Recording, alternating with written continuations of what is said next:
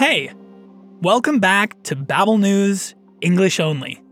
I'm Ted, your English language expert here at Babel. As always, we've got another story for you today, sourced from Reuters. And the topic? We're going to take a look at the life of actor, singer, songwriter, and activist Harry Belafonte, who recently died at the age of 96. But, of course, before we hear the story, let's go over some of the key words and phrases from the clip. Don't forget that you can read along with the transcript while listening. You'll find a link in the episode description. All ready? Then let's begin.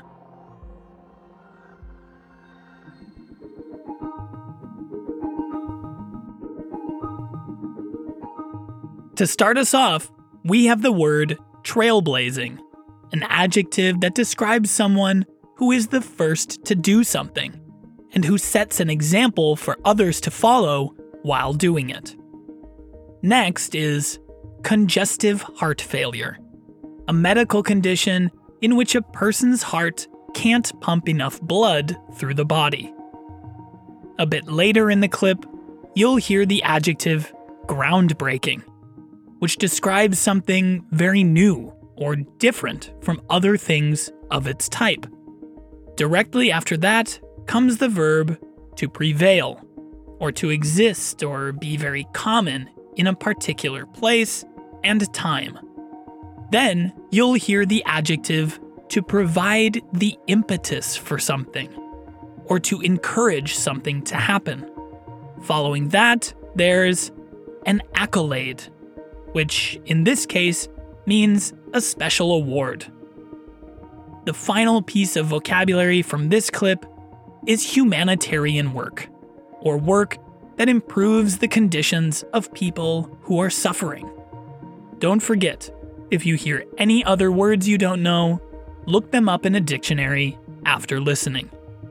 But for now, let's hear the story.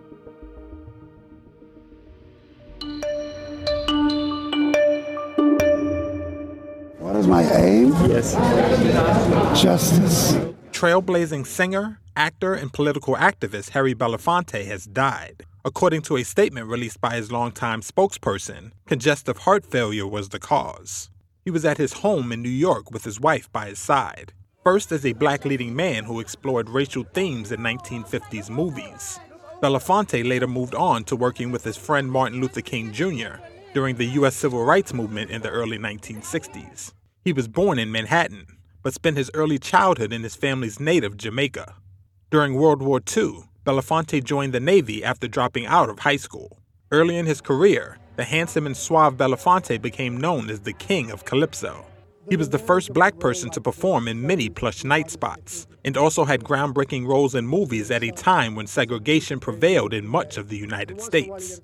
As a recording artist, Belafonte's third album, Calypso, became the first by a single performer to sell more than 1 million copies. In the 1980s, he worked to end apartheid in South Africa and coordinated Nelson Mandela's first visit to the United States. He also provided the impetus for We Are the World, the 1985 all-star musical collaboration that raised money for famine relief in Ethiopia. Among his many accolades, he was the first black performer to win a major Emmy in 1960. He also won Grammys, and in 2014 he received an Academy Award for his humanitarian work. Belafonte was 96 years old.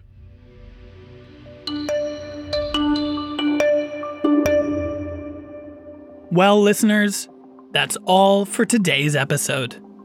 If you didn't catch everything the first time around, feel free to go back and listen again. Reading along with the transcript can also be a big help. Give it a try if you haven't yet. You'll find the link in the episode description. This is also our last episode of this season, and we'd love to hear what you think of the show.